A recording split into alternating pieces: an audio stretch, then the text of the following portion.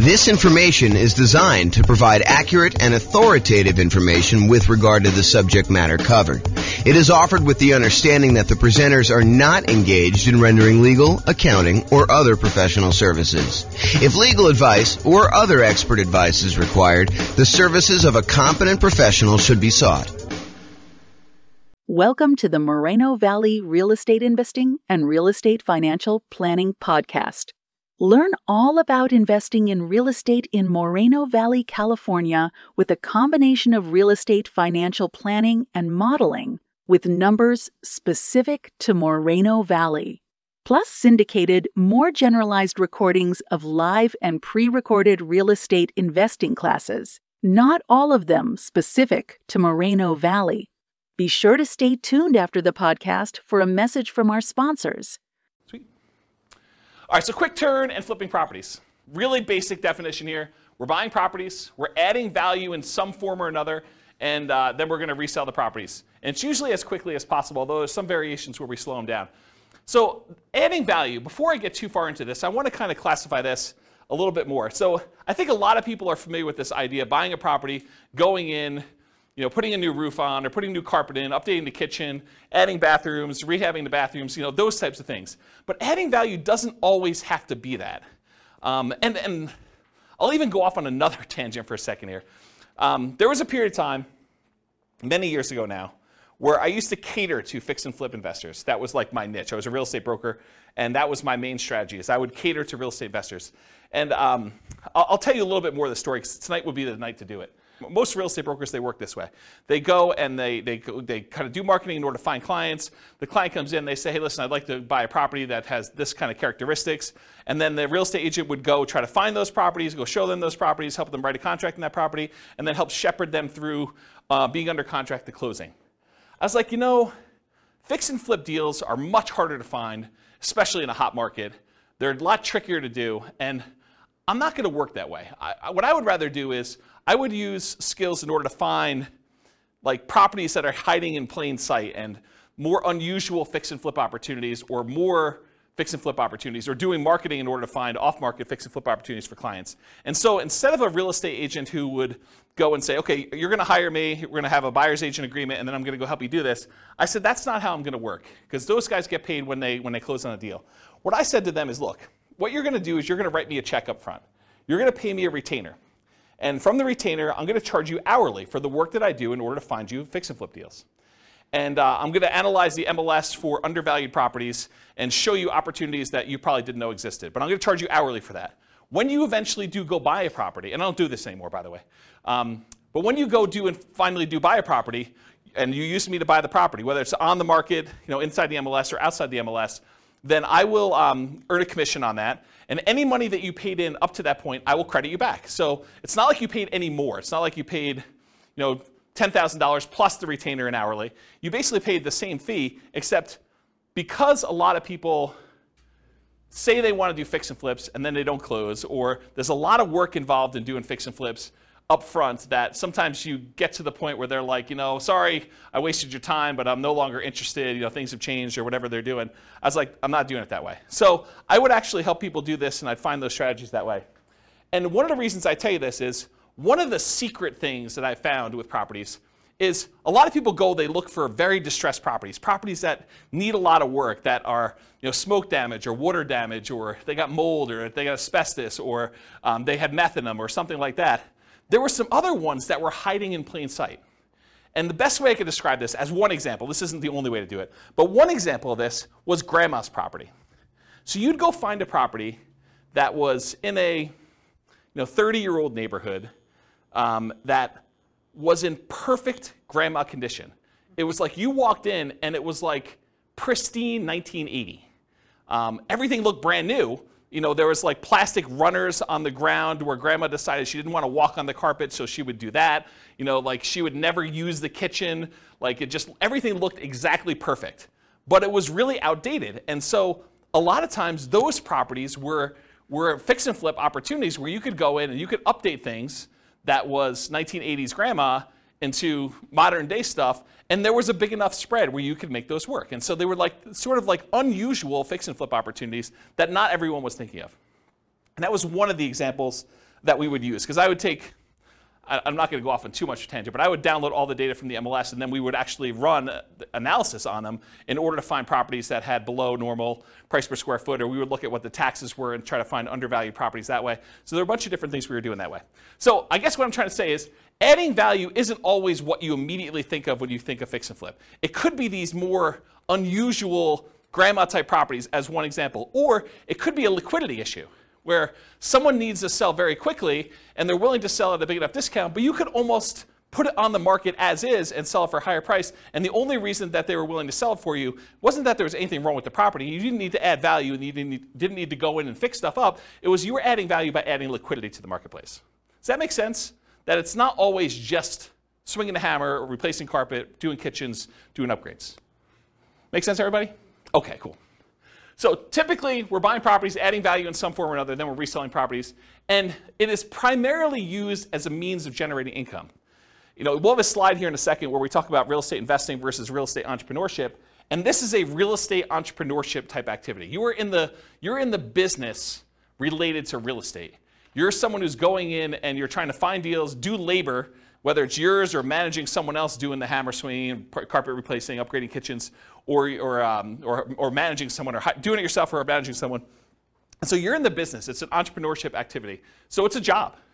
You're getting paid to do this labor. So realize if this is like the class that you want to do, this is the strategy you want to do, that you are really looking at a job. This is not like a passive wealth building strategy like a lot of the other ones we've taught so far, like buy and hold, or nomad, or house hacking, or things of that nature. Make sense, everybody? Okay, cool. I run a really informal class. If you got questions, go ahead and interrupt. I probably will ask you to use the microphone, and Rachel has volunteered to be the microphone runner tonight. She told me earlier that she said, I would love to do that job. So, yeah, because you're going to ask a lot of questions anyway. All right, so exceptions. So I'm going to go over what I think is a generalized way of doing fix flip, kind of quick turning properties. But there's all these weird exceptions, and there's no way I could cover every single one of them. So, if you come to me and you say, but what about this, James? Yeah, I'm sure there's some exceptions to that, and feel free to bring them up if you want to. But this is not the only way to think about it, but I've tried to think about it from a pretty comprehensive way, and I've tried to do it in a more most common sort of way rather than these really obscure cases, okay? And also, beware, just because you think that you don't think there's a chance that X can happen, doesn't mean that it won't happen.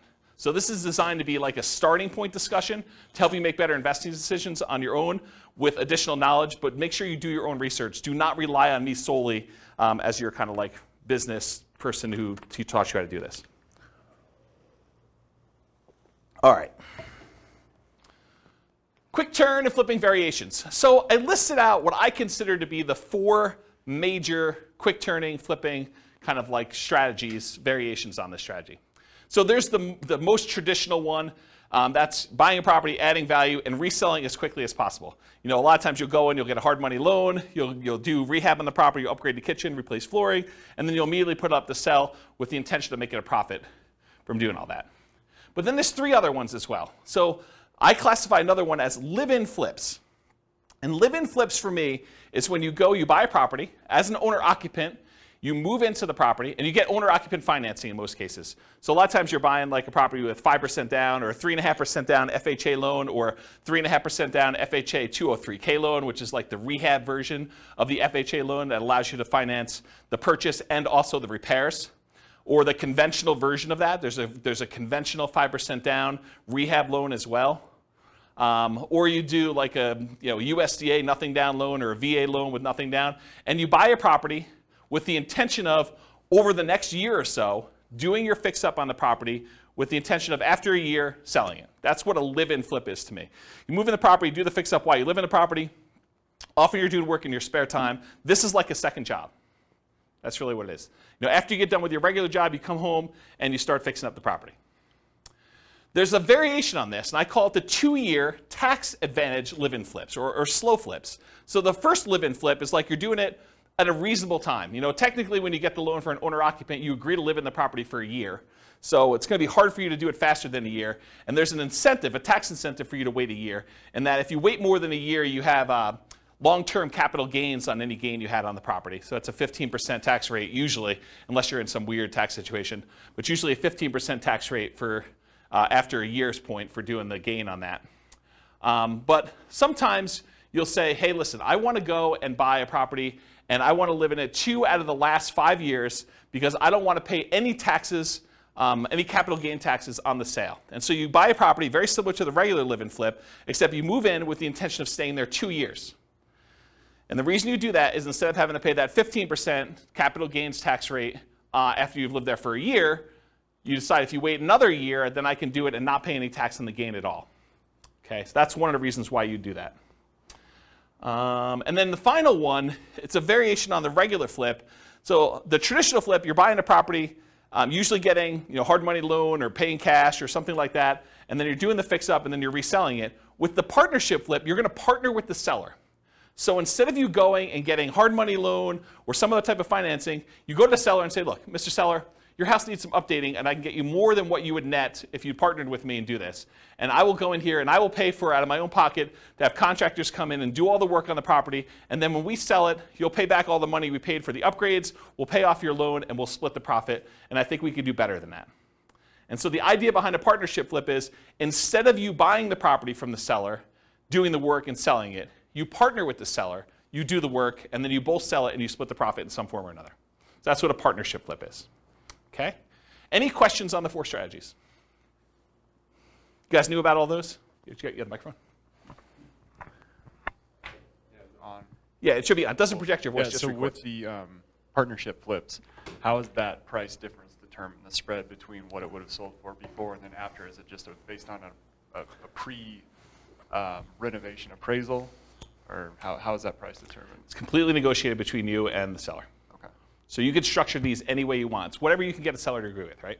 So I don't think a lot of times you're talking about, this is what you would have gotten, although maybe that's part of your presentation. This is what you would have gotten if you hire a real estate agent. It's going to be 6%, and most buyers are going to come in. They're going to negotiate the price down, and so you got another 2 or 3% that way, and you got your share closing costs. And so by the time everything's said and done, you're talking at a 13% discount from where you thought you were going to be. And so what I do is we're going to be able to do this. I'm a real estate agent. I can sell the property for us, so we're going to save some money there. I've got contractors and everyone else who could do all this work, and I get discount because I give them a lot of business. And then you go in there and you sell yourself as to why you can go and do it and why you can make them more money than if you did it yourself. So you do whatever the negotiation is for yourself to do that presentation. Does that make sense? Okay. Okay, cool. Any other questions on this? Yeah, good, Mike. Thank you. I've been seeing some houses, like say in Kansas City, Yeah. Missouri, and they're really cheap. Yep. Have you done any where you can do not an assumable loan, what do you call it? Subject to loan, where you just take over the property and then make an agreement that after you're done fixing the property, you will then pay them. But in the meantime, their mortgage is being covered? Sure. Yeah, you can structure it that way. That's just a variation on the partnership flip, right? You're going to go in there and you're going to say, look, it's not even subject to. I mean, you honestly could do it where you just say, look, I'll pay the amount that your mortgage is. If you want to do this, it doesn't have to be done this way. But you could say, I'll pay the amount that your mortgage is. I'll rent the property from you while we're doing the rehab, or we're partnering on this, and so I'll just cover the holding costs for that. But I don't think you have to, unless it's a person who's in a distressed situation and they would otherwise lose the property. So you don't have to offer that, but it's a way you could do it. It's another tool in the tool Well, it's chest. just less coming down, less money you have to put up front, because you could put that into the rehab, right? I don't think so. I think that if you have the seller pay for the holding costs while you're holding the property, I think that's actually better than you coming up making the monthly payments. Say that again? Yeah, so the seller still owns the property in the partnership flip version, and so they're making the payment. So I think you coming out and volunteering to make the payment, I think that's actually worse for you. Make sense? Yeah. Yeah. All right, any other questions on this? Do you have a question, or are you just holding the mic? Okay. I thought you were grabbing for it like you were going to ask questions. Okay, cool. All right, so is this quick turning flip model, is it more real estate investing where you're taking money, you're investing in something, doing very little work, and expecting to get a return on your investment? Or is this real estate entrepreneurship where you're putting in manual labor with the expectation of making a profit on your labor? What do you think? Is quick flipping, quick turning properties, flipping properties, is that more investing or is that more labor? Labor, absolutely, right? So this is one of the obvious ones where before some of the other ones were like, you're doing a little bit of work, but you're putting money in the deal. This one I think is very clearly on the side of real estate entrepreneurship. So for flipping properties, most folks are typically investing their time and often a little bit of money, so it's mostly an entrepreneurial activity. Okay, so money required. I would love to be able to tell you that you can go flip properties with nothing down, no money out of pocket at all. I think that while that can happen, it's really, really hard to do, okay? So in most cases, though, here's what you're gonna need to do. First of all, you're gonna need to do some type of marketing to find or acquire the deal. So marketing to find or acquire the deal, it's especially true if you're wanting to do these partnership flips, where you gotta go find a seller before they've listed their property in the MLS, before they've listed it for sale by owner in a lot of cases, although I guess you could find some of those as well. But really you're trying to find somebody who is way upstream of listing their property so that you can do that. And you usually do that through marketing. So a lot of times that marketing is paid. So you'll need some money for marketing in order to do that, especially with partnership flips. And it is true somewhat to deeply distressed properties that need rehab, although you can find those in the MLS as well. But most of the time for marketing, you're gonna be doing these kind of like partnership ones. You'll also need money for down payment and closing costs. So when you acquire property, you're probably gonna have some closing costs. Could you go find like a hard money lender who's willing to loan you 100% of the purchase price, and they'll roll your closing costs in, and they'll roll your upfront points in, and they'll have no monthly payment due on the property while you're doing it? Yes, you can, if you can get a good enough deal where you're doing that, but I think that would very limit the deals that you could do. You'd have to really only do the creme of the creme, the kind of like top deals where you can get the biggest discount and where you can make that work. And I think if you want to do more deals, you want to do more deal flow, you'll probably need some money for some type of down payments. So in some cases, you might be able to do it with no down payment. For example, you bring in a money partner, or you do a partnership flip, or you find an exceptional deal and using a hard money lender, it doesn't require a down payment. So those are like the dream cases if you're trying to do this with no money. In most cases, though, you will need a down payment. There's a lot of hard money lenders that they're like, look, I want you to have some skin in the game, or I'm willing to go up to whatever this loan to value is. You're not able to quite get a property at that loan to value, but it's still a profitable deal to do, and so you probably need to have a little bit of money in the deal if you do those. So in a lot of cases, you'll need that down payment. Some hard money lenders may require anywhere between 0 and 20% down. I've not seen any more than 20, but it's possible you could find someone who's more than 20%. Or conventional loans, you could do these kind of conventional non-owner occupant loans as little as 15% down with PMI, although it has to be in good shape. It has to be a property that you can get a conventional mortgage on. 20% or more for properties that qualify for conventional financing, and not all will qualify. So if it doesn't have the basic stuff that a property needs, the kitchen doesn't work, doesn't have bathrooms, things like that, or it's uninhabitable, you're gonna have a hard time getting a conventional loan. But grandma's property, you can get a conventional loan on because it looks perfect. You went and looked at the property, you're like, there's nothing wrong with this, I can move in, okay? Also, you can do live-in flips where you could do that with nothing down, a VA loan or a USDA loan, those are nothing down loan programs, or an FHA loan, 3.5% down. And there's an FHA loan that allows you to do rehab costs included with the loan. That's the FHA 203K loan. And then that would be 3.5% down, and they'll loan you repair money too with 3.5% down. Just a side note, you cannot do your own repairs with the 203K. You have to hire a contractor. That's part of the loan contingency. They kind of like do it out and pay the contractor directly.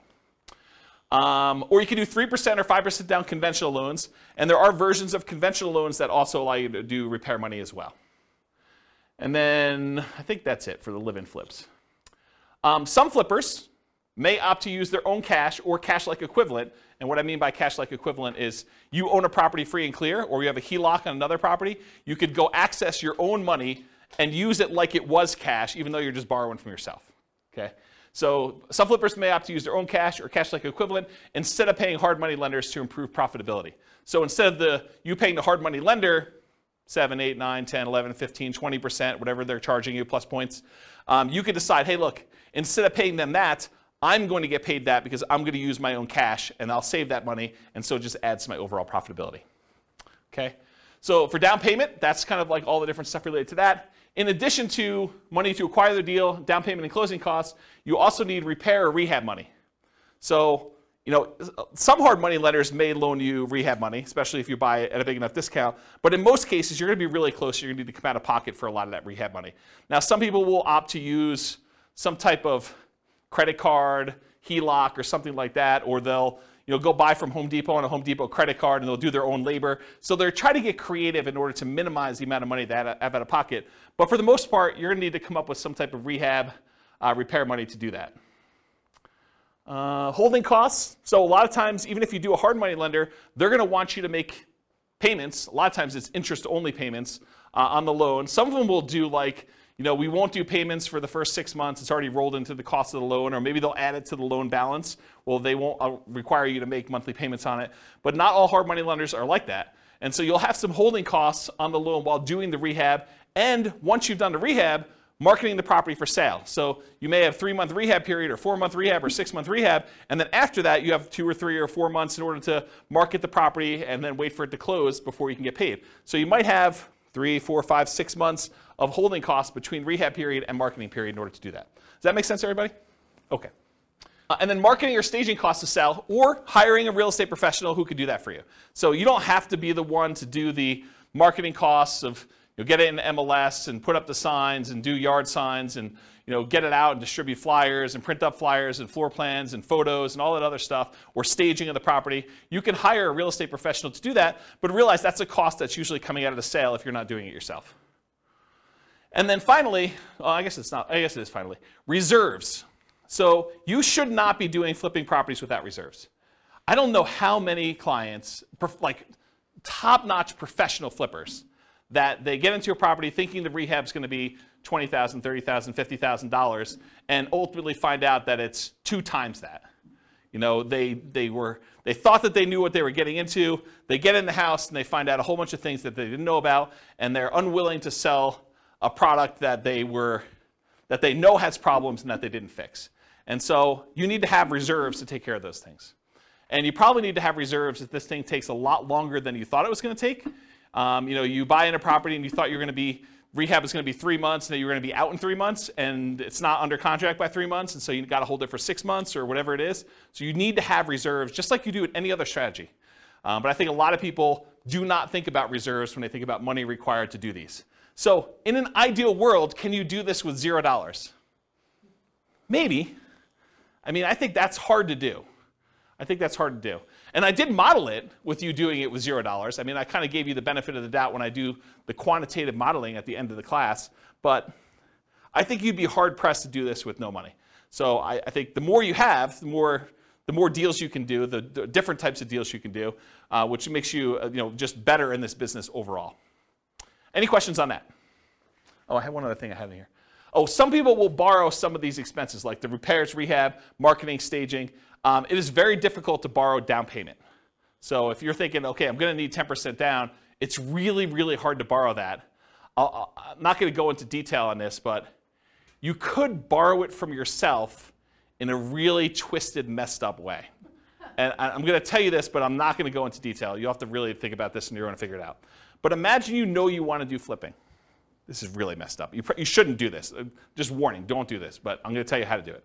So imagine for a minute, you got 3 months or 6 months before you're going to have to do this flip deal, right? And you know that you don't have the down payment.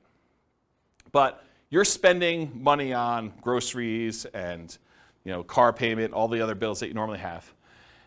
You could, not that I would encourage you to do this, but instead of taking the cash that you would normally use for groceries and doing your car payment or anything else, you could actually charge these regular living expenses on your credit card, roll up a credit card balance while the cash balance in your account is also growing, but the cash thing you could actually use for down payments, where before you could not use the credit card.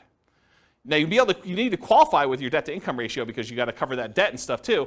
And I'm not going to go into whole much detail on this because I think it adds a lot of extra risk if you do it this way. But if you're like desperate, that is one strategy that you probably could do, which as soon as I say it, I regret telling you. But I did tell you don't do it. I did tell you not to do it. But that is a way to kind of get around the thing if you don't have down payment money. Have you done it when you started? What's that? Have you done it when you started? I bought a property on a credit card.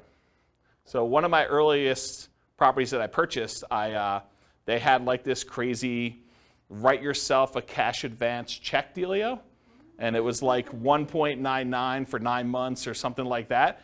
And so I just wrote myself a check for like $58,000 and I bought a property and did rehab on it. And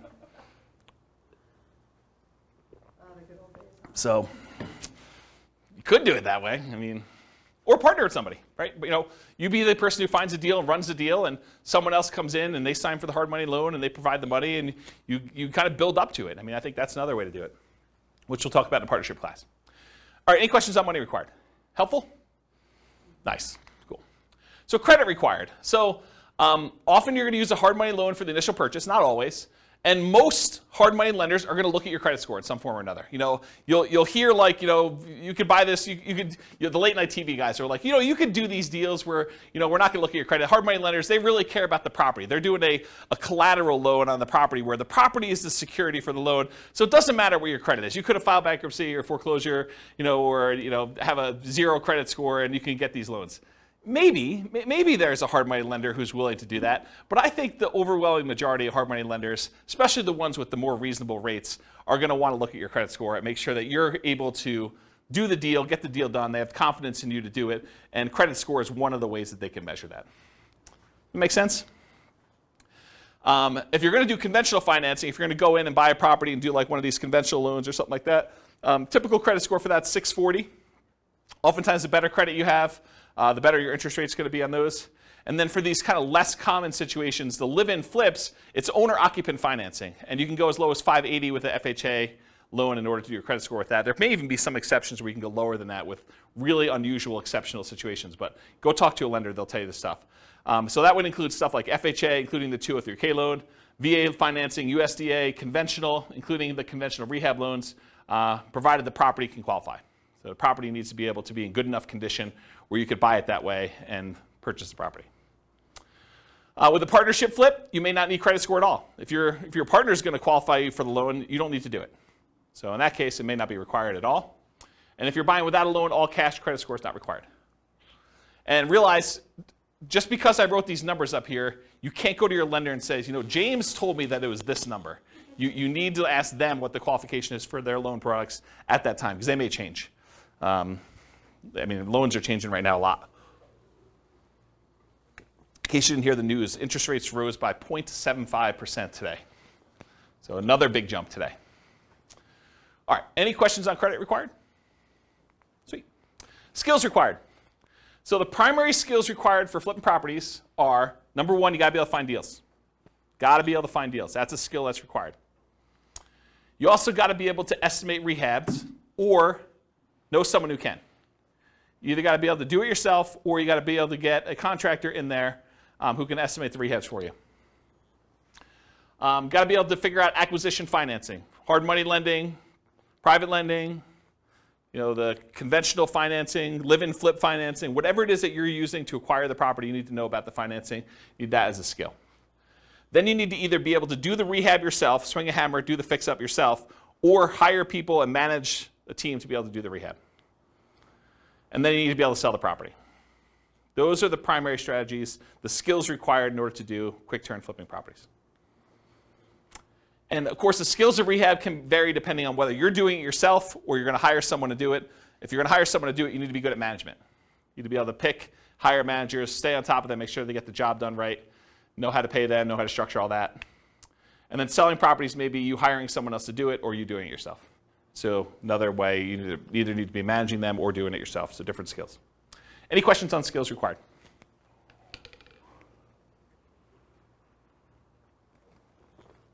All right, stability. So flipping properties is very actively stable. I finally looked up the guy's name, for those that come to other classes and you're like, James, you should know his name.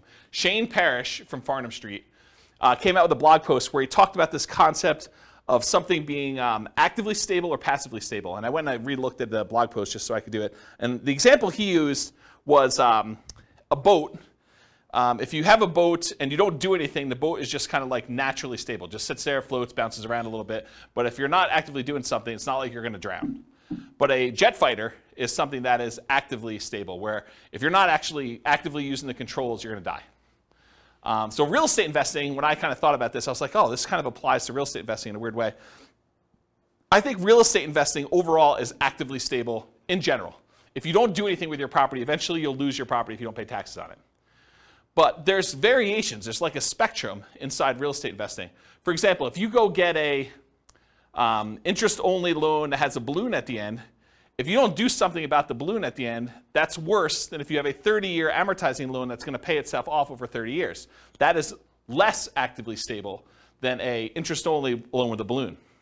So on the spectrum of, is this like a more active thing where you have to really pay attention to it, or if it's more passive, even though it's active because it's real estate in general, I think that flipping properties is more active. It is on the far end of you having to be actively engaged with the property almost daily until the job is done and the property is sold. Maybe a little bit less while the property is for sale, but definitely while you're rehabbing the property, you're managing that team. Unless you really have a good team in place and you could trust those guys. But for the most part, you're on top of that. That's definitely a significant job. Okay, any questions on stability? Cool.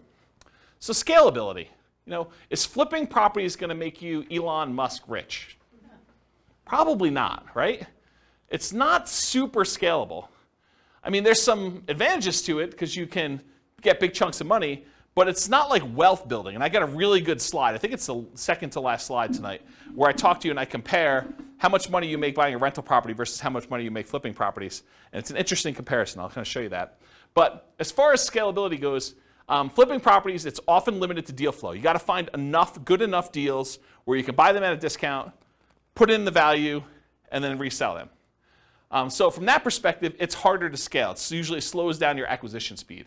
It can be done with a relatively small amount of capital that can usually be reused after a deal. So you go in there, you put up some money, put up some rehab money. In most cases, you're getting all that money back, and so you could reuse it on the next deal that you do. So from that way, it is scalable, right? Because it's not like you need to dump 20% into a property and leave it there as you do with like buy and hold properties. So you could reuse the money and kind of keep cycling it in through.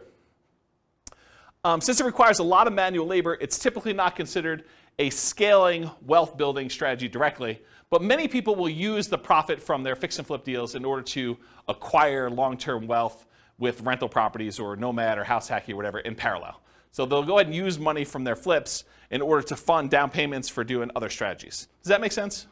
Okay. Any questions on scalability? Cool. Risk exposure. So I think flipping properties has a medium risk rating. And for those that watched, so those that were here for other classes, you're like, James, does your risk rating ever change off medium? Turns out Burr was high last week. So you'll see that when you see the podcast episode. But so a lot of these are medium. And there are different reasons why this one's medium too, because flipping is different risks than I think that buy and hold, nomad, and house hacking had.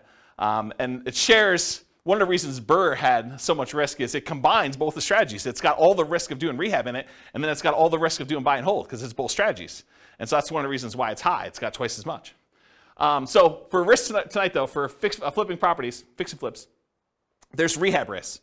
So you're going to do your rehab on a property, and a hurricane hits, doesn't hit your property, but the price of lumber triples. Well, that's an additional risk. Or your contractors get all pulled off to do another project, or you expected to do a rehab in a kitchen. Once you kind of pull the kitchen out, you realize there's mold, and now you got to do mold remediation in the property. Or you happen to test for meth because after you buy the property, you are talking to the neighbor like, I'm finally glad someone bought that meth house, and that those meth dealers are no longer here. And you're like, what? So, I mean, there's stuff like that happens. So you have all the rehab risks, although that could happen with anything. Interest rate risk for your buyers while rehabbing. So imagine you bought a rehab property, and you were getting ready to put it on the market about 2 months ago, and interest rates just went through the roof then. So now it's much, much harder for you to sell your property because there's an interest rate risk for your buyers while you were doing your rehab. Price decline during rehab risk. So sometimes markets turn. There was a market was going a certain way, and then all of a sudden it shifted, and now it's much harder for you to sell, or the prices started to go down. And you're holding the property thinking, I can do better, and the market's kind of dropping out as you're holding on. And maybe you should have accepted that $5,000 discounted offer that you got the first day, because that was your best offer, because now the price is $20,000 below where you were. So there's stuff like that happens. And for longer flips, like 2-year slow flips, this is an extended, it might be called an additional price decline during ownership risk, because while you're holding the property for 2 years, it's possible the market changes or interest rates change or things like that, and prices drop pretty considerably during that period of time. And then, of course, your credit is at risk because if something happens and you're unable to make the payments on the loan, you're unable to sell the property, and you got to give the property back to the lender or something like that, then you could have a credit risk there. And then in addition to those risks, for partnership risks, if you're doing partnership flips, rather, your reputation is at risk, right? Because you're sort of doing something with someone else and they're expecting you to perform. And then you have all the generic partnership risks that you have there. Disagreements with your partner. He said this, you thought it was going to go one way, they sue you, there's like a disagreement over how to split the profits or what was said or who was supposed to do what. So you've got all those with additional partnership flip risks. Any questions on risk exposure? Cool. So profit speed. So how quickly are you getting profit, and what's the general size of partnerships? Like what's the profit margin you're doing there? So how quickly you make money. With partnerships, it's relatively quick. Usually you're buying a property, and once you sell it, 6 months later, 9 months later, a year later, sometimes a little bit faster than that, you're getting your profit out. And so while flipping properties, you could typically start seeing profit within 6 months, typically after rehab and sale. You may capture some natural appreciation. If you're holding the property and the market's going up like it's been going up the last year, 15% a year, whatever it's been going crazy up, you get to capture this sort of natural appreciation while you're holding the property and you're rehabbing. It's going to sell for more than you originally thought because the market's going up while you did this. And I will tell you, some flippers actually will factor that into their offer. They'll be like, look, the market's going really strong. I think it's going to continue going strong for the next 6 months. I know this particular seller is going to get offers from a whole bunch of other investor flippers, and I really want this deal because I got to get my guys busy or whatever it is. And so I'm willing to factor in some of that natural appreciation. I'm going to sell it. It's comping out right now at 400. I'm going to pretend it's going to comp out at 420 because I think it's going to go up 20K over the next 6 months that I hold it. So some of them are doing that. I don't know if that's prudent, but I will tell you that that's how some of them think, having worked with a lot of them. So you may capture some natural appreciation, inflation, likely to capture forced appreciation as well. Forced appreciation is the value you add when you do the work that you do to the property or your liquidity or whatever it is you're doing there. So that's like the forced appreciation part of it. So how much do you make? It varies widely, and everyone's got their own metrics. And everyone's expenses and holding costs and costs of money and their overhead and everything else is different. If you're running a really lean ship, maybe you make more profit. If you have a lot of overhead and a lot of stuff going on, or you have really expensive money, maybe you make less. But I think a lot of investors will target $25,000 minimum net profit after everything.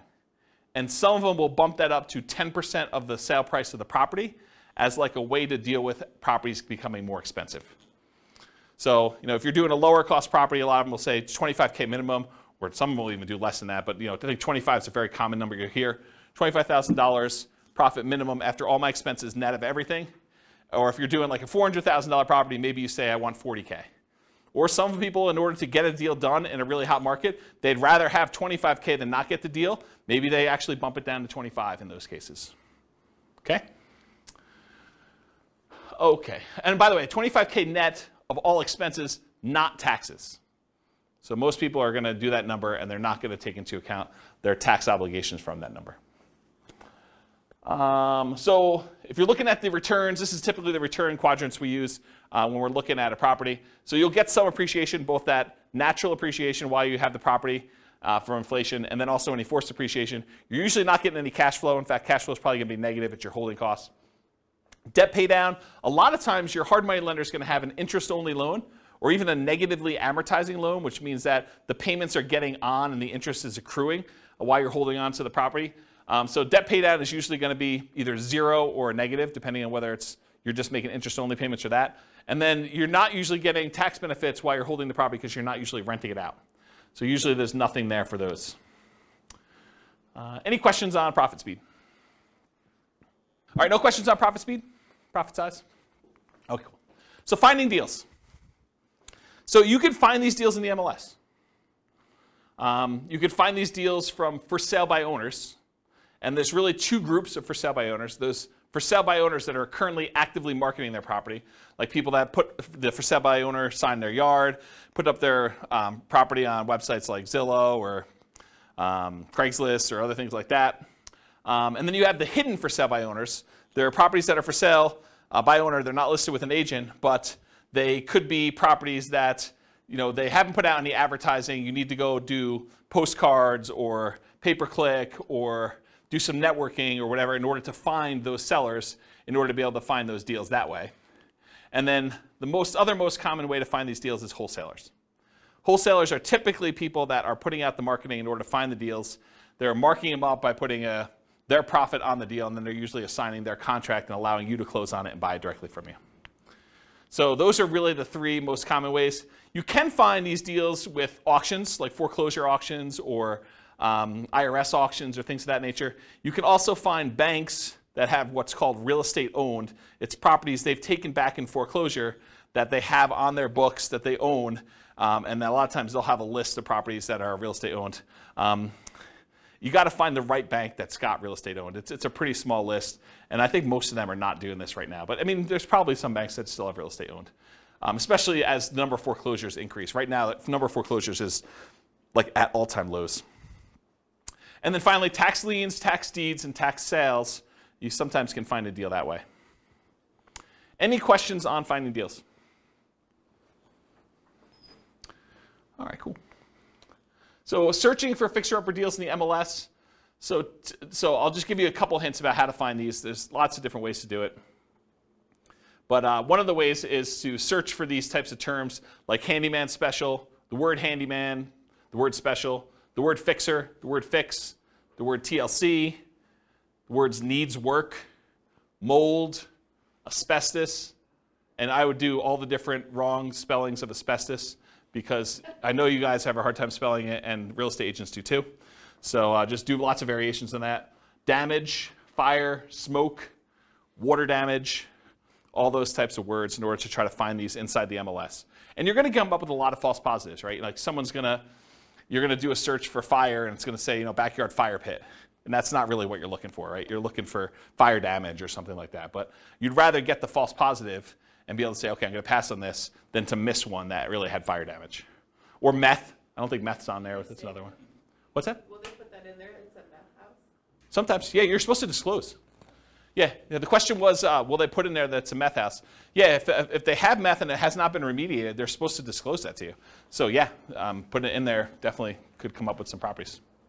Quick question, if they don't disclose it, and you purchase it, can you sue them because they didn't disclose it? It's a big deal. Yeah, so I'll say it for the mic. So the question was, if you buy the property and they didn't disclose it to you, can you sue them? You could sue anyone for any reason, right? I mean, so yes, you can sue them. Now you got to go prove that they knew. So good luck with that. If they really did know and it was obvious and there was evidence of it, they tried to have it remediated, or they were the ones that did the meth themselves, and you could prove that somehow. I mean, yes, you could probably do that. So here in Northern Colorado, I'll kind of go off topic here for a minute. Here in Northern Colorado, if somebody has a house that was contaminated with meth, and they do remediate it to the state level, they do not then need to disclose anymore that it once was contaminated with meth. And it says so right in the contract. So just realize that if the property did have meth, it was remediated to the state standards, they no longer need to disclose that it had meth at one point, which I'm not sure I personally would like to live in a house, even if it was remediated, that had meth at one point. Okay.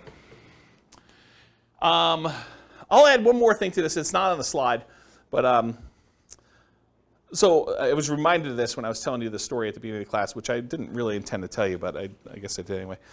So one of the other things we would do is I looked at all the different ways. One of the things that I did, where do I start the story? One of the things I did to try to find fix and flip deals is I went through and I looked at, I don't know, whatever it was, 20 years of MLS data. And I looked for pairs of transactions. So somewhere where a property was purchased in the MLS, and within 6 months later, that property was sold again. And so then I would go find, okay, this was a pair of transactions for the exact same address. And so I'd find that pair, and then I would have what I would refer to as the fix and flip, the pre-fix and flip house, and then the post-fix and flip house. And I could do a whole bunch of data analysis on that. I can go look at, what's the spread, like how long were the properties listed for, how long they stayed on the market, what the typical discount was when they made an offer on the first one, what the typical premium or discount was when they resold the property, how long it took to resell. So I can look at a whole bunch of data. But one of the things I wanted to do, now that I had these fix and flip pairs, I wanted to go look at all the initial transactions and try to find out ways that I might be able to identify those that were not obvious. And one of the things that came out of this, it wasn't the only thing, but it was a pretty strongly correlated thing, and that was the ratio of the list price of the house, what they were trying to sell it for, and what the taxes were on the property. Because taxes are a proxy for value. So taxes sort of represent what the assessor believes, based on how they run their own comps, what the property is worth. So if you look at a neighborhood and you can see, this has taxes of $2,000 and the property's worth $400. This one has taxes of, $2,200 and it's worth, $440 or whatever it is. If you find discrepancies, properties where the ratio of taxes to purchase price, and you could do it either way, one divided by the other, and you could do either one you want to do, just measure it the right way. If you find ones that are outliers to that, that could be a first pass, even if it didn't have any of these special keywords in it, and it would otherwise seem like, without you going and running comps on every property, this is a really quick way to whittle down that list. And so you could export the list of properties in the MLS if your MLS allows you to do that, and then do a ratio, download the spreadsheet where they have taxes, property taxes, and then do the thing for list price, and then do some type of calculation, and then sort them by that, and then look at the top 5 or 10 or 20 or whatever properties there are, or just go through and order by those. And that was actually a relatively good way, having looked at data for a whole bunch of these pairs of fix and flip properties, for you to go identify properties that might possibly be undervalued in some way or another. Or you could also find properties where the taxes were abnormally low because there was some type of homestead exemption or senior exemption or something like that. And so you find some of those too. But some of those are also grandma's properties, right? Like the homestead exemption where it's been kept pristine for 30 years, that is another way to kind of identify grandma. So I'm not sure that's the worst way to look for. Any questions on that not intended to be covered topic? Sweet. You guys got a whole bunch of bonuses. So market conditions. Oh, wait, question. Oh, dumb question. Well, I don't know about those. I didn't say there were no dumb questions. I didn't say you could ask dumb questions. Go ahead. So I know I know how to look up property tax information on homes, but Sure. Can you look up if it's homestead or senior discount? Is that listed on? I don't know. I've never looked it up that way. Okay, because I sort them by the ratio of taxes, and that's how I'd look at them. Okay. And I wrote software to do it. I wasn't even doing it manually. No, I understand that. I was just like, can you actually figure out that's why it's lower or not? That was one of the things I was trying to. No, I don't. Maybe you can call that in the assessor and see what they say. Yeah, I don't know. I never looked that up. They don't have to pay that much. Yeah. Yeah. All right, cool. Any other questions? All right, so market conditions. So where does this strategy shine? Like, what's the best market to do fix and flips in? So it's got to be a market where you can buy properties that need work at a discount. Right? If you're thinking you could do it in our current market, well, our current market 6 months ago, that's really hard to do. It's hard to buy any property without paying a premium over asking price and find a property that needs work. Can you still do it? Probably. There's exceptions to every rule, as I said, but it's much harder to do that. If you want to do any type of volume or scale, it's tricky to do. There are other markets that are much easier to find distressed properties that you could do fix and flip with. The other warning I'll add about this is sometimes the reason you can get very distressed properties at a big discount is because it'd be really, really hard to sell them even if they were fixed up. So I think you want to find properties that you could both buy them at a discount and that you see ones that have been fixed up that are actually selling in that neighborhood and at a decent price. You got to look at the comps of what you could sell for in order to make sure you can determine those. All right, so ideal market conditions where you can buy properties that need work at a discount, value add opportunities in some form, and then markets with strong demand. You definitely need some demand in order to do it. It's not enough to buy it at a discount. You also need to be able to sell it in a reasonable time for a reasonable price. It is challenging in low buyer demand markets. It's also challenging in very high buyer demand markets where it's hard to get a discount on anything. Any questions on that? Very cool. Accessibility or availability of deals. These can be hard deals to find. Not as hard as BRRRR properties. BRRRR properties are harder to find than fix up. Why? Anyone know? Because BRRRR properties, you need to both find a property that would qualify as a fixer-upper, but then it also has to be an amazing rental after you buy it and do the refi. So those are even harder to find. Fixer-uppers, you could buy properties that wouldn't be good rentals and sell those. So they can be hard to find, although slightly easier than Burr, I told you that. Watch out for strong availability. Might mean that it can be harder to sell in a reasonable time. And some markets are much easier than others. Harder, but you might be able to invest in remote markets to find these deals. So you can do fix and flip remotely. It is harder to do. I've done some, and it requires different skills. You really need to have a good team in place on the other end to do it, or be willing to travel, or both. But you can do it. So if your market, if you're like, I can't do these in my market, first of all, I would test that assumption and see if it's just you and find out if other people are doing it. And then if other people are doing it, then you got to figure out how to change your strategy to do that. But if it's very, very difficult, there's hardly anyone doing it here in your market, then you should go perhaps, and you really want to do this strategy, which maybe you pick a different strategy altogether. But you could go do it in another market that this is a more reasonable strategy to do. Any questions on this? All right, cool. So we're using retirement accounts. Can you typically utilize flipping properties with self-directed retirement accounts? Yes, you can. It is harder to do because it limits the work you can typically do on it. It is easier if you almost have you and another flipper almost offer each other to do the loans for itself at some type of swap rate or something like that, where you loan them money for their flip deals and they loan you money for your flip deals from your IRAs. Might be an easier way to kind of do that. It may also change the type of financing that you use. So might be harder for you to do certain types of loans by doing it that way. And I think I covered all that. Any questions on financing? Yeah, I want to give Mike to make it back. Thank you. But if you were able to do them through there, theoretically, wouldn't you not have to pay any tax? Depends on... Or deferred? Yeah, it depends on your structure of your retirement account. I'd have to think it through. This is not my area of expertise. But yeah, I think you would have... Yeah, if you did it inside the account and all the money had to go back into the account, I think that goes into whatever the status that money already had. So if you're going to pay tax when you pull it out, it would be taxed at that point. If it was tax-free when you pull it out like a Roth, then I think it would be like that too. There's some other weird rules too, like if you're financing stuff within there, if you're using this for down payments, there's a whole bunch of additional rules, and I don't understand this stuff that well, but UBITs and things like that I'm just not familiar with. So you'll need to get some professional guidance on that one.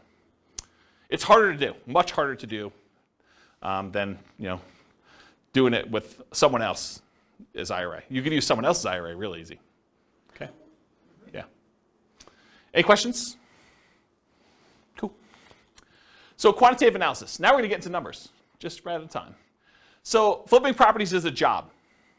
I want to point to that at the very beginning because financially, this thing shows up like extra income in our modeling. Right? We're not modeling you're buying a house and you're getting the debt pay down over that thing. So a lot of times they're interest-only loans, and you're not going to have appreciation happen while you're holding the property for 6 months because you're already kind of baking that in there. So it really just shows up as lumpy income. Income that shows up once every 6 months or once every 9 months or whatever the period of time that you've gotten there. It just kind of poof, $25,000 shows up in your account because that's the net after all your expenses after you've done the deal and at whatever interval you have there. So that's how we model it, right? Because it's lumpy income. It's periodic, sometimes irregularly periodic, but you could do it as kind of periodic chunks, lumps of income. Okay. So the other thing that's hard is when we compare flipping properties to all the other strategies we've covered so far, like buy and hold or nomad or house hacking, it's already an unfair comparison because in one case, you're working a regular 40-hour-a-week job. Maybe you're kind of leasing a property once every year or something like that to do the work. But with this, you've got second job hours. So I'm kind of comparing one where you're not doing second job hours and you've got all this leisure time, and this other one where you're working a second job completely in order to do this, right? And so it's automatically an unfair advantage to kind of compare them, and you'll see why. So I could take one model of this thing and really spend 2 hours just going through all the different risk profiles and how this varies and what your income looks like and your kind of cash flow looks like and all this other stuff, just based on one strategy. So tonight I'm just going to focus on financial independence, how long it takes you to achieve financial independence, using the strategy, but I could easily just go in and dig into all these other variations and how this really works and mechanics of it, which I just don't have time to do. Eventually, they may be their own class. For this particular strategy, because it's not my primary thing, like this is not my, I don't know if you guys can tell, but this isn't my normal topic to teach, right? Like fix and flip. I do have a lot of experience, especially helping clients. I don't do a lot of fix and flips myself. I've done a few. But this is like, I used to cater to this. This was my niche for clients doing it. And I did this for several years doing it this way, but I don't know. This isn't my normal class topic that I teach. It's sort of like a secondary topic. So I don't know. Maybe I will teach more. Maybe I won't. It is naive to generalize these results. Don't think that you truly deeply understand all the nuance from just this class, right? You can't go out and claim that you're a guru and expert and start teaching this based on the stuff you learned in this one class, okay? All right, so modeling flip income. So this is a specific issue that deals with the real estate financial planner, and I just want to bring it up to your attention. It probably doesn't come into play in this class, but it will come into play if you copy this scenario into your own account and you start playing with it. So the issue is specific to the real estate financial planner software. You could model flipping income in one of two ways. The one way you could do it is you could say, I got lumpy income, I get a lump sum of $25,000, maybe it's adjusted up for inflation, every 6 months.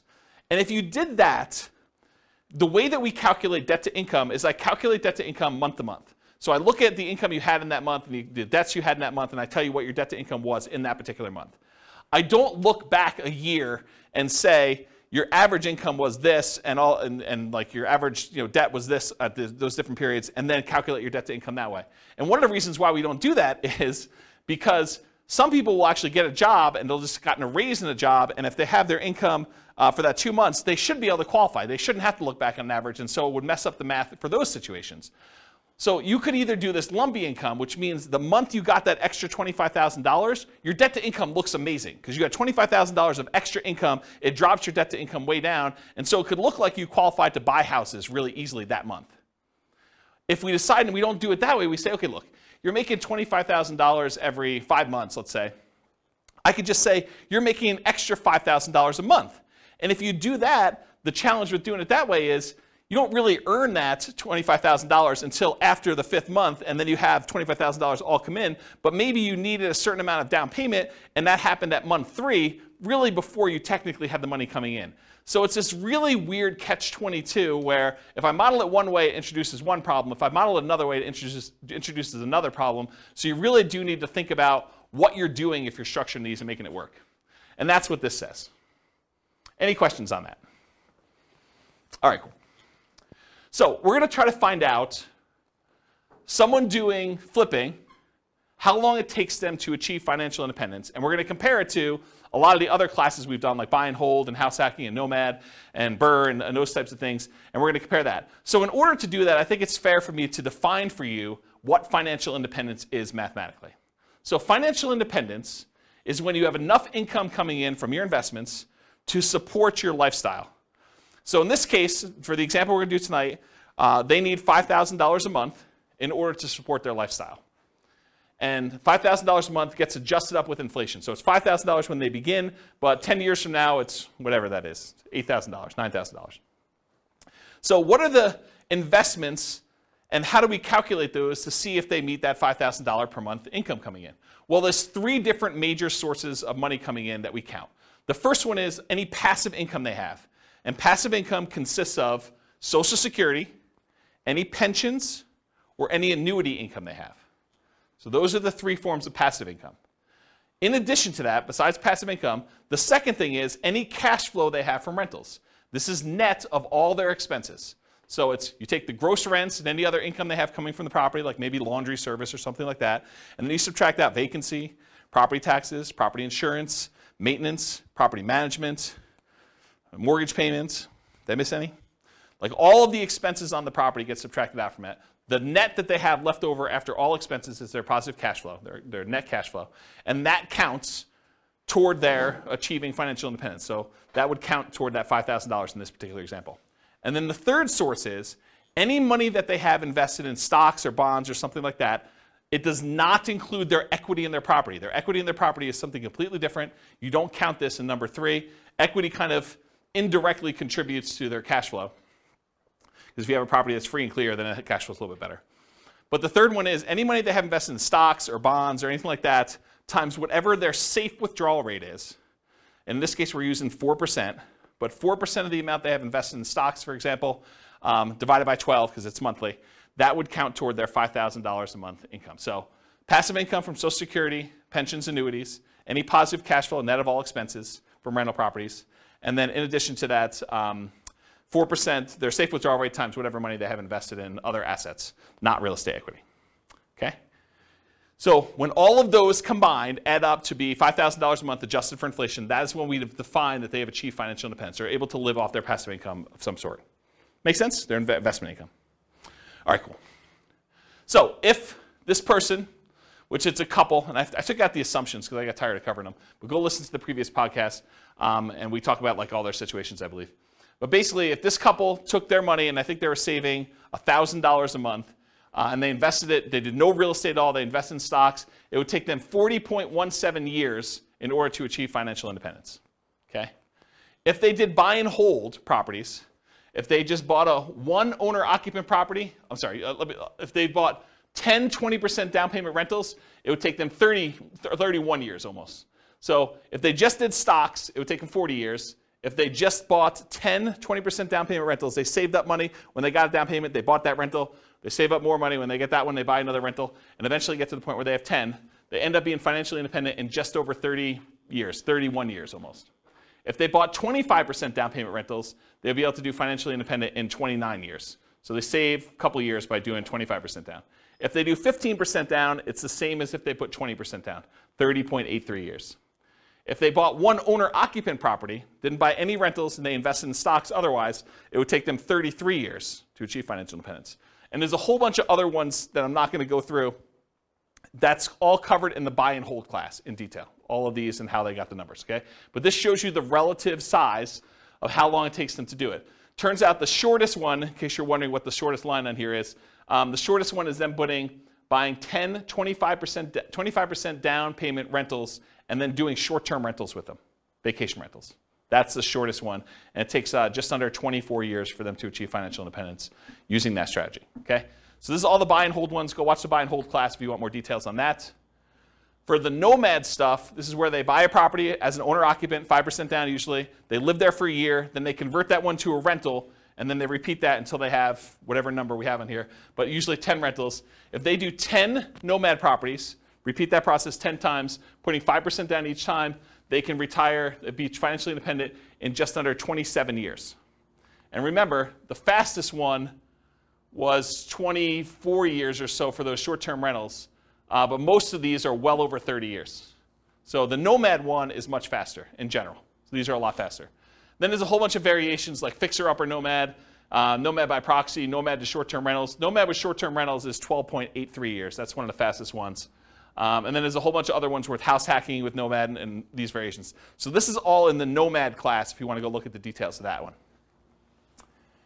Here's house hacking for those that were in house hacking class. And it got so big that it was getting hard to see them on the screen, so I went horizontal instead. But it just shows you the same type of chart, the number of years it takes for them to achieve financial independence. If they buy one property with 5% down, and I think this is one roommate, it takes them 32.83 years. If they get additional roommates, like I think this is 4 roommates. If they have 4 roommates, it's 26 years to do that. And then here's some other ones where they're doing variations on the theme. This is covered in the house hacking class in detail. Any questions on this? Cool. So this is BRRRR. This is a class that you guys probably haven't seen yet because it's not posted to the podcast yet. But BRRRR, if you are able to pull all of your money out when you do BRRRR, it's under 12 years. This is buying 10 BRRRR properties. If you can leave 5% in the deal, if you're not able to pull all your money out, you have to leave 5% in there. It's almost 17 years. And if you are able to do BRRRR, but you have to leave 10% in the deal, then it's just under 22 years for you to do BRRRR. Okay? And then here is the summary of all those so far, not going into the fix and flips. So I'll leave this up here for a second. I know you guys have a hard time seeing it, but just visually looking at it, these are some nomad strategies. They're all pretty low. BRRRR is really low comparatively. The nomad with house hacking is really low. And then this is just more house hacking over here, and this is buy and hold. You could see relative sizes, though, that really the winners tend to be nomad, BRRRR, house hacking type stuff. Okay, all pretty good? Any questions on that? All right, let's talk about some flipping properties. So in my assumptions, which is wrong, I believe this is not correct, you did not have to come up with any money out of pocket. And the way I justified this in my own mind is, you either had the money, because in this case they're saving money in the stock market for a lot of stuff, and you use that temporarily because you're getting it back, or you were able to do enough work to find a good enough deal where you could do this with no money, or you partnered or something like that. So you didn't have to come up with money for down payment, holding costs, repair money, etc. So I think this is not the most conservative way to model this. This is the way I would say this. But I think it's fair. It's because you're getting the money back. It's not like you lose use of that money. I've also assumed you're earning $25,000 net after all expenses. Anyone have a problem with my $25,000 number? Anyone think that's ridiculously low or ridiculously high? Anybody? Okay. You guys using any different numbers? Do you guys do flips? You're using 25K for your number? More? After taxes, probably, yeah. Okay. Yeah, more, but More. then it gives us a buffer. Gives you a buffer. Yeah. And you a lot of times see 25. Yeah, okay. So basically it's 25. And so the amount adjusts up with inflation over time. So that 25K 10 years from now is more than 25K. And then paid taxes at ordinary income tax rates because you're doing it in less than a year. So because you're actually buying a property, doing a rehab to it, and selling it within 6 months, you pay that money at ordinary income tax rates. So I figured out what their income would be based on how many they did in the profit of that particular flip and their income that they had, and I adjusted the number so that their income taxes were now higher on their paychecks, and the income tax was also higher on the fix and flip income as well. So I tried to make that adjustment for you so that it's a more accurate way to do modeling of taxes. Taxes increase as they earn more from flips. And then any money that they had extra left over is invested in stocks at 8%. They didn't do rentals in this particular case. So here's what the numbers look like if they do flips. So if they do a $25,000 fix and flip every 6 months, and they didn't buy any rentals, they just basically put the money in the stock market, it takes them 18.83 years to achieve financial independence. So this is somebody who's flipping properties. They've got a totally second job to whatever they're currently doing. And the first job, they're saving $1,000 a month from that. And it takes them almost 19 years in order to be financially independent doing it that way. And the equivalent from before, I thought, was it 40 years? It was about 40 years for someone just doing stocks without doing the flips. But this is like having a second job that's bringing in an extra $50,000 a year. And they were making $72,000 a year from their job to begin with, total, combined between the two of them. Okay, so if they did 30K flips every 6 months, that would be about a year and a half faster, 17.25 years. So you increase your profit a little bit, it speeds it up. If they're doing a $35,000 flip every 6 months, that's 16.08 years. If you happen to do $40,000 flips every 6 months, that's 14.83. If you do $45,000 flips, it's 13.67.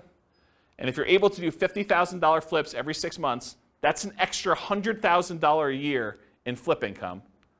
It's basically working a second job in order to do 2 flips like that each year. That's 12.83 years in order to do financial independence. Any questions on this?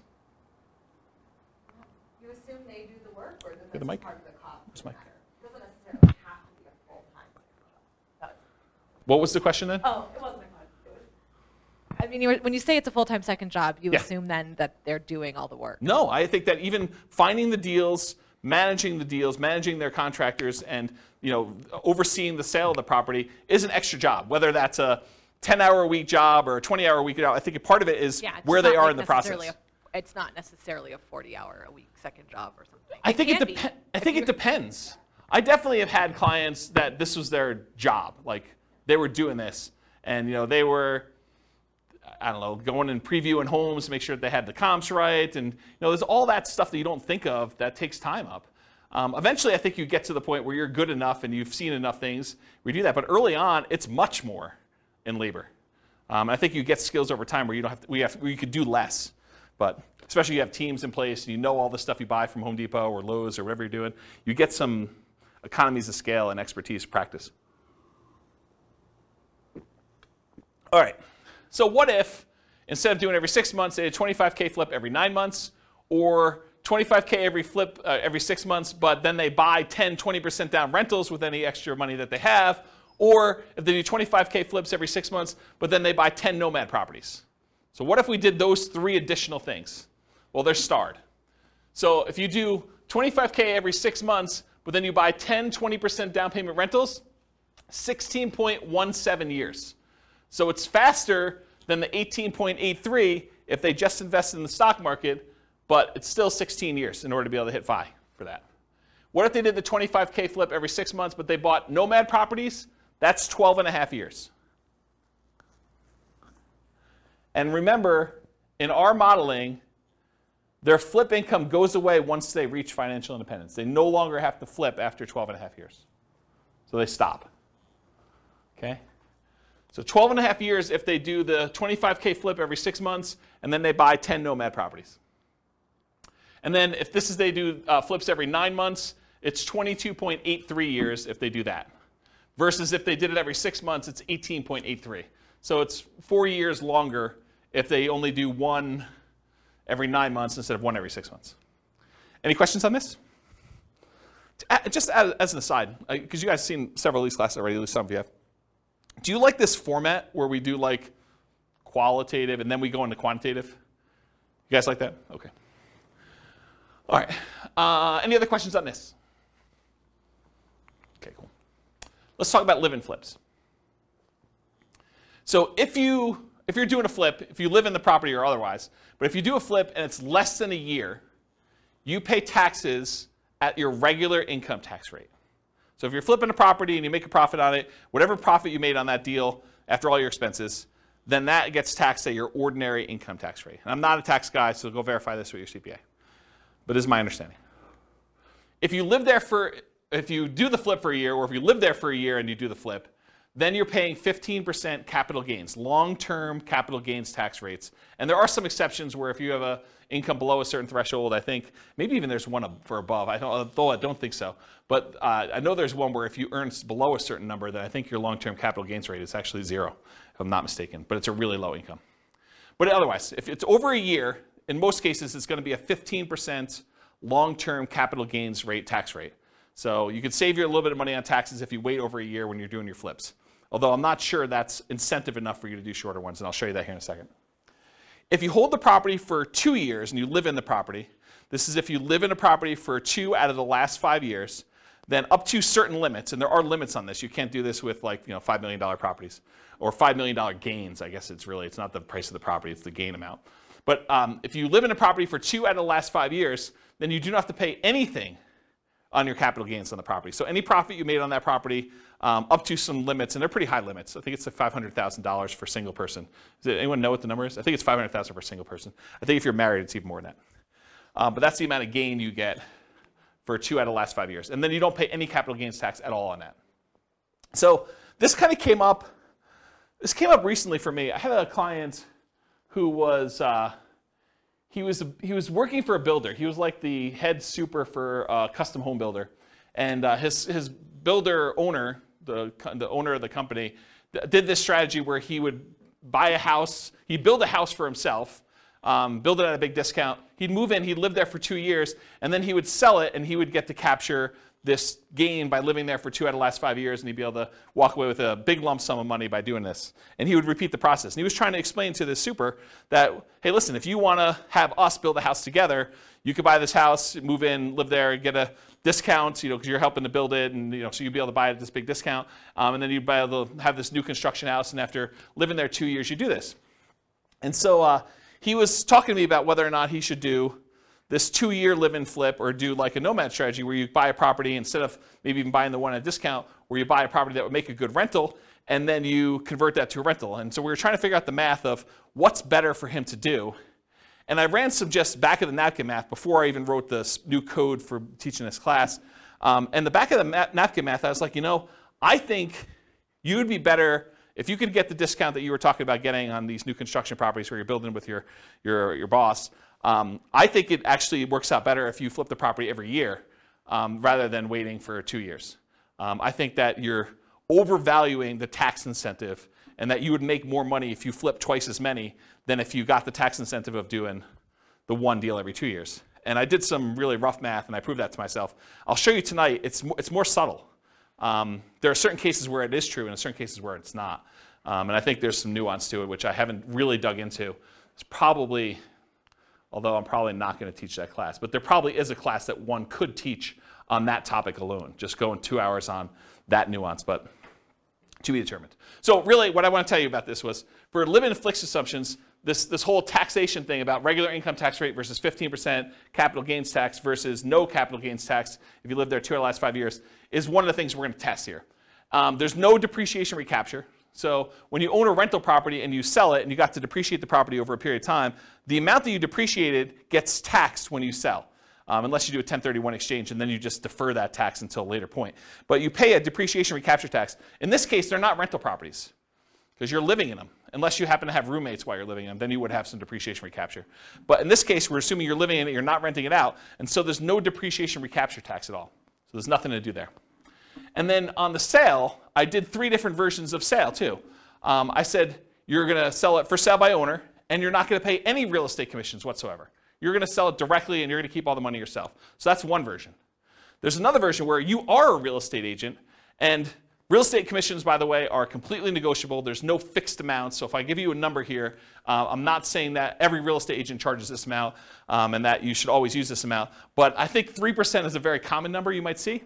And so I use 3%. So if you are a real estate agent, a lot of times you'll pay the buyer's agent who brings you a buyer 3% commission on the sale. And so I'll do some examples where 3% you are the real estate agent or broker, and also when you buy the properties, I assumed you got a 3% rebate on your purchase. So I'll do some examples here where you're doing live-in flips, and when you buy the property, maybe you put 5% down, and then you got 3% back when you bought it. So you get a little discount there as well.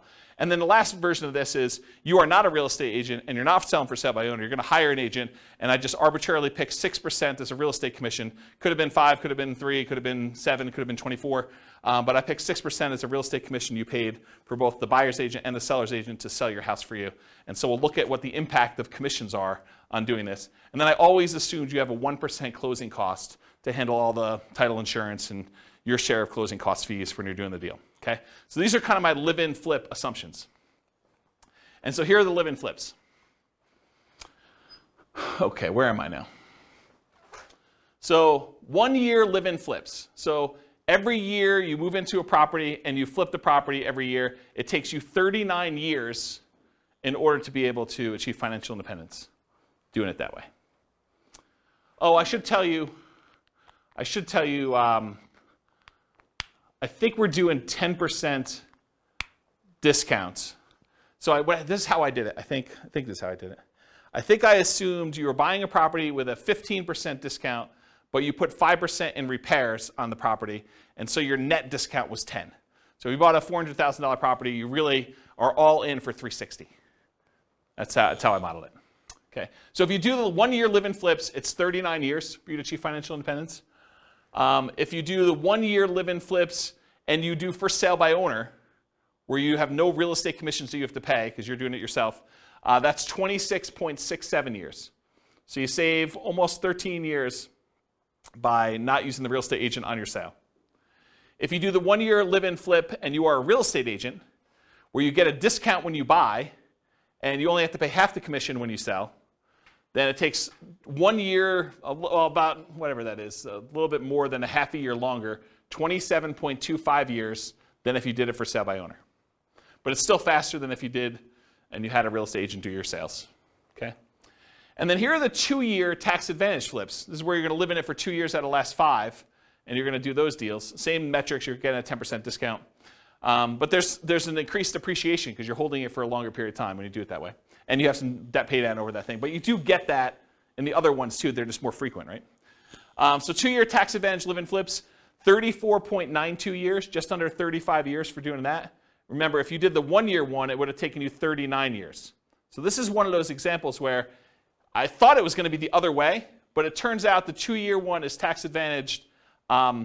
However, that's only if you are paying the real estate agent. If you have a real estate license or you're for sale by owning it, it is the other way, as you'll see here in a second.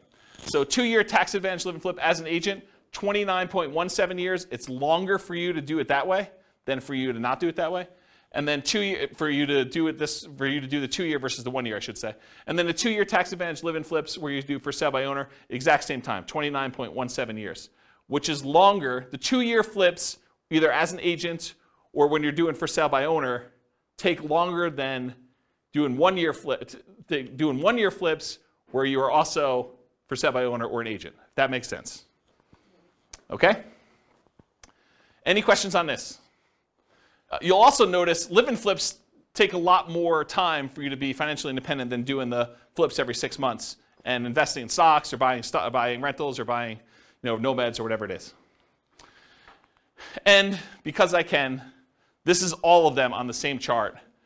And the flips are in this middle section because it's alphabetical. So like somewhere between here and here are the flips. So you can get an idea of relative size of how long it takes. Some of the flipping ones are pretty aggressive, but remember, they're getting jobs. This is like a extra job for you to go do this if you're doing these flips and whatever. So it's like almost an unfair comparison time-wise. I don't remember where I was, but it was somewhere in this ballpark. And you can see some of the faster ones are these nomads and nomad with house hacking, and house hacking ones are kind of like the faster ones. Buy and hold, a little bit slower. And then regular house hacking ones over here a little bit longer. Any questions on all of them? Not going to go into detail, but you can look at the chart at your leisure. Any questions? All right. This is the penultimate slide, second to last slide. And pause for dramatic effect. Take a drink too. While you're drinking, it would be funny if you could add a bar. It would. So otherwise, I have to repeat it. It'd be funny if you could add a bar on that of getting a minimum wage job for 20 hours a week. Extra? Yeah. Yeah. Compared to the... This is the tricky part, right? Like, you think that's a great idea, and I do think that's a good idea too, but everyone's like, well, I have this unique situation. I'd like to see you do this where I get $50 more in rent, or, I hire a property manager, because a lot of these are without a property manager, or because there's all sorts of variations, or, I'm going to not do 5% down for all of them. We're going to do 3.5% down. I'm going to buy a duplex first or a fourplex, and then I'm going to do my 5%. How does that vary? That's why there's so many different variations. I mean, this is literally why I've zero concern. I'm doing like Real Estate Financial Planner podcast where I take one of these scenarios, and each episode is me diving deep into one. And then I go and I drill into exactly what's happening, and I can compare it to another scenario that was before and show you how it's better and how it's worse and stuff like that. I have zero concern that I'm ever going to run out of these, right? Because I think I'm on buy and hold, 25% down. And I've got all these to go with all sorts of variations of doing this. And what happens if I make more? What happens if I make less? Property manager, not property manager. Stop working before I technically hit FI and see if I can coast in. And there's all sorts of weird stuff to do. Yeah, because I was just thinking, you said 2 flips a year every 6 months for 30 years. Yeah. Man, that's a lot of time. Right? I totally agree. Yeah, and we all know that house hacking is the equivalent of getting a side hustle, right? So you could do side hustle, go look at the house hacking ones. Those are kind of the equivalent, right? It's like getting a job for $650. You could look at it that way. There's lots of weird ones. So. All right, so this slide. I used to have a very different version of this slide that I would teach. And the old version of the slide, I'll jump to the punchline, then I'll walk you through this one. The old version of this slide was, for every rental property you have, it's the equivalent of you doing a flip every year. So for every rental property you own, it's the equivalent amount of money that you would make from doing a flip every year. And I'm going to walk you through what I mean by this. So I just randomly took the properties we were buying in all these other scenarios, and I jumped to year 10, just to show you what year 10 numbers look like. So in year 10, the amount of money you make from appreciation on the rental, using a 3% appreciation rate, was about $15K. The amount of money you made in cash flow on that property, I think this is 20% down. The amount of money you made in cash flow on that property was $6,720. The amount you made from paying down on the loan was about $6,000, a little less than $6,000. And the amount you made in cash flow from your tax benefits, cash flow from depreciation, was about $2,600 and change. Okay? Add all those up together, it's about $30,000 in that 1 year from appreciation, cash flow, debt pay down, and the tax benefits of owning that rental property. Squint really hard, it's about 30 grand. If you do a 25K flip, about 10 years in the future, they're worth about $33,000 in change as your flip amount. So for every rental you own, it's very close to the amount you make in a flip over time. You make a little bit less earlier on, you make a lot more later on. But if you look at the chart, if you did like a chart of what your flip would be, going through all these ones, and then you did a chart showing you what your profit, overall profit from these 4 areas for doing a rental property, they're very similar. Okay? And that's every year. This is every year. This is the appreciation in this 1 year. You know, do a $4,000, $400,000 property at 3%. It's like 12 grand, right? So yeah. And then cash flow, I mean, it's what it is. It's like $500 a month. So yeah. Interesting, right? And is there more work doing a flip or doing a rental? One of them kind of becomes, especially if you have a property manager, one becomes very passive and it just kind of like propels itself. So then when you have 10 rental properties, it's like doing 10 flips a year. Another way to think about that. Okay?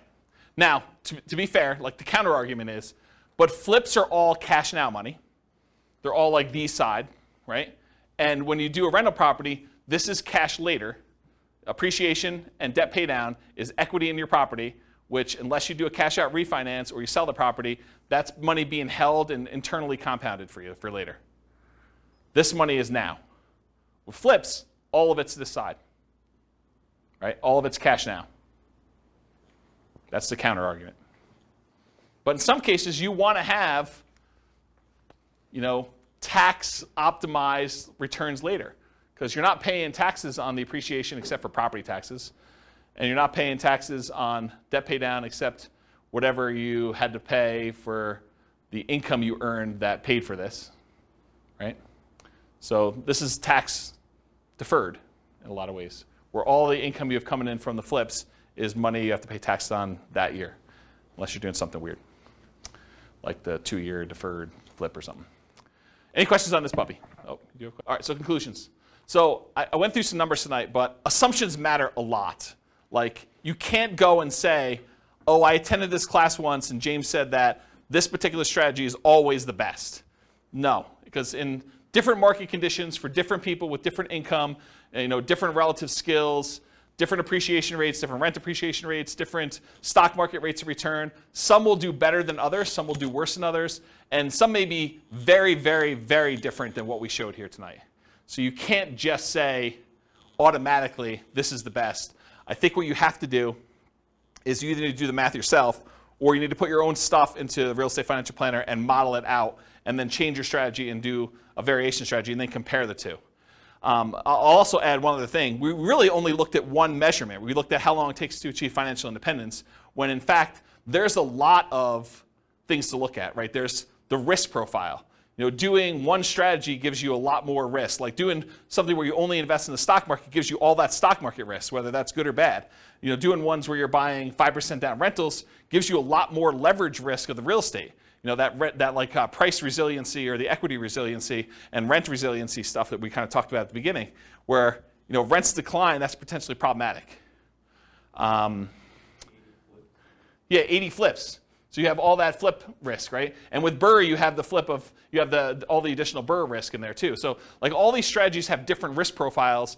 And so one may be faster, but it may also be a lot more riskier, where if you ran a Monte Carlo simulation where you had all these variables for price appreciation, rent appreciation, stock market rate of return being variable, mortgage interest rates being able to go up or down on you, inflation rate becoming variable, like all those things becoming variable, you may find one has a much wider range of values where, yeah, maybe you can retire really, really early if things go your way, or maybe it's like forever where you don't actually make it with this particular strategy, where another strategy might have a really narrow band where you're almost certainly going to take longer to get to financial independence, but you're definitely going to be financially independent within a 6-year period.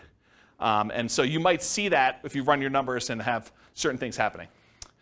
You can go to realestatefinancialplanner.com/model, pick your city, and over time, it's not all done at this point, but over time I will be adding all of these strategies in so that we use the numbers for that city, and you could just copy any of the scenarios into your own account and just start from there with numbers that are very similar to whatever city you're in to be able to do that.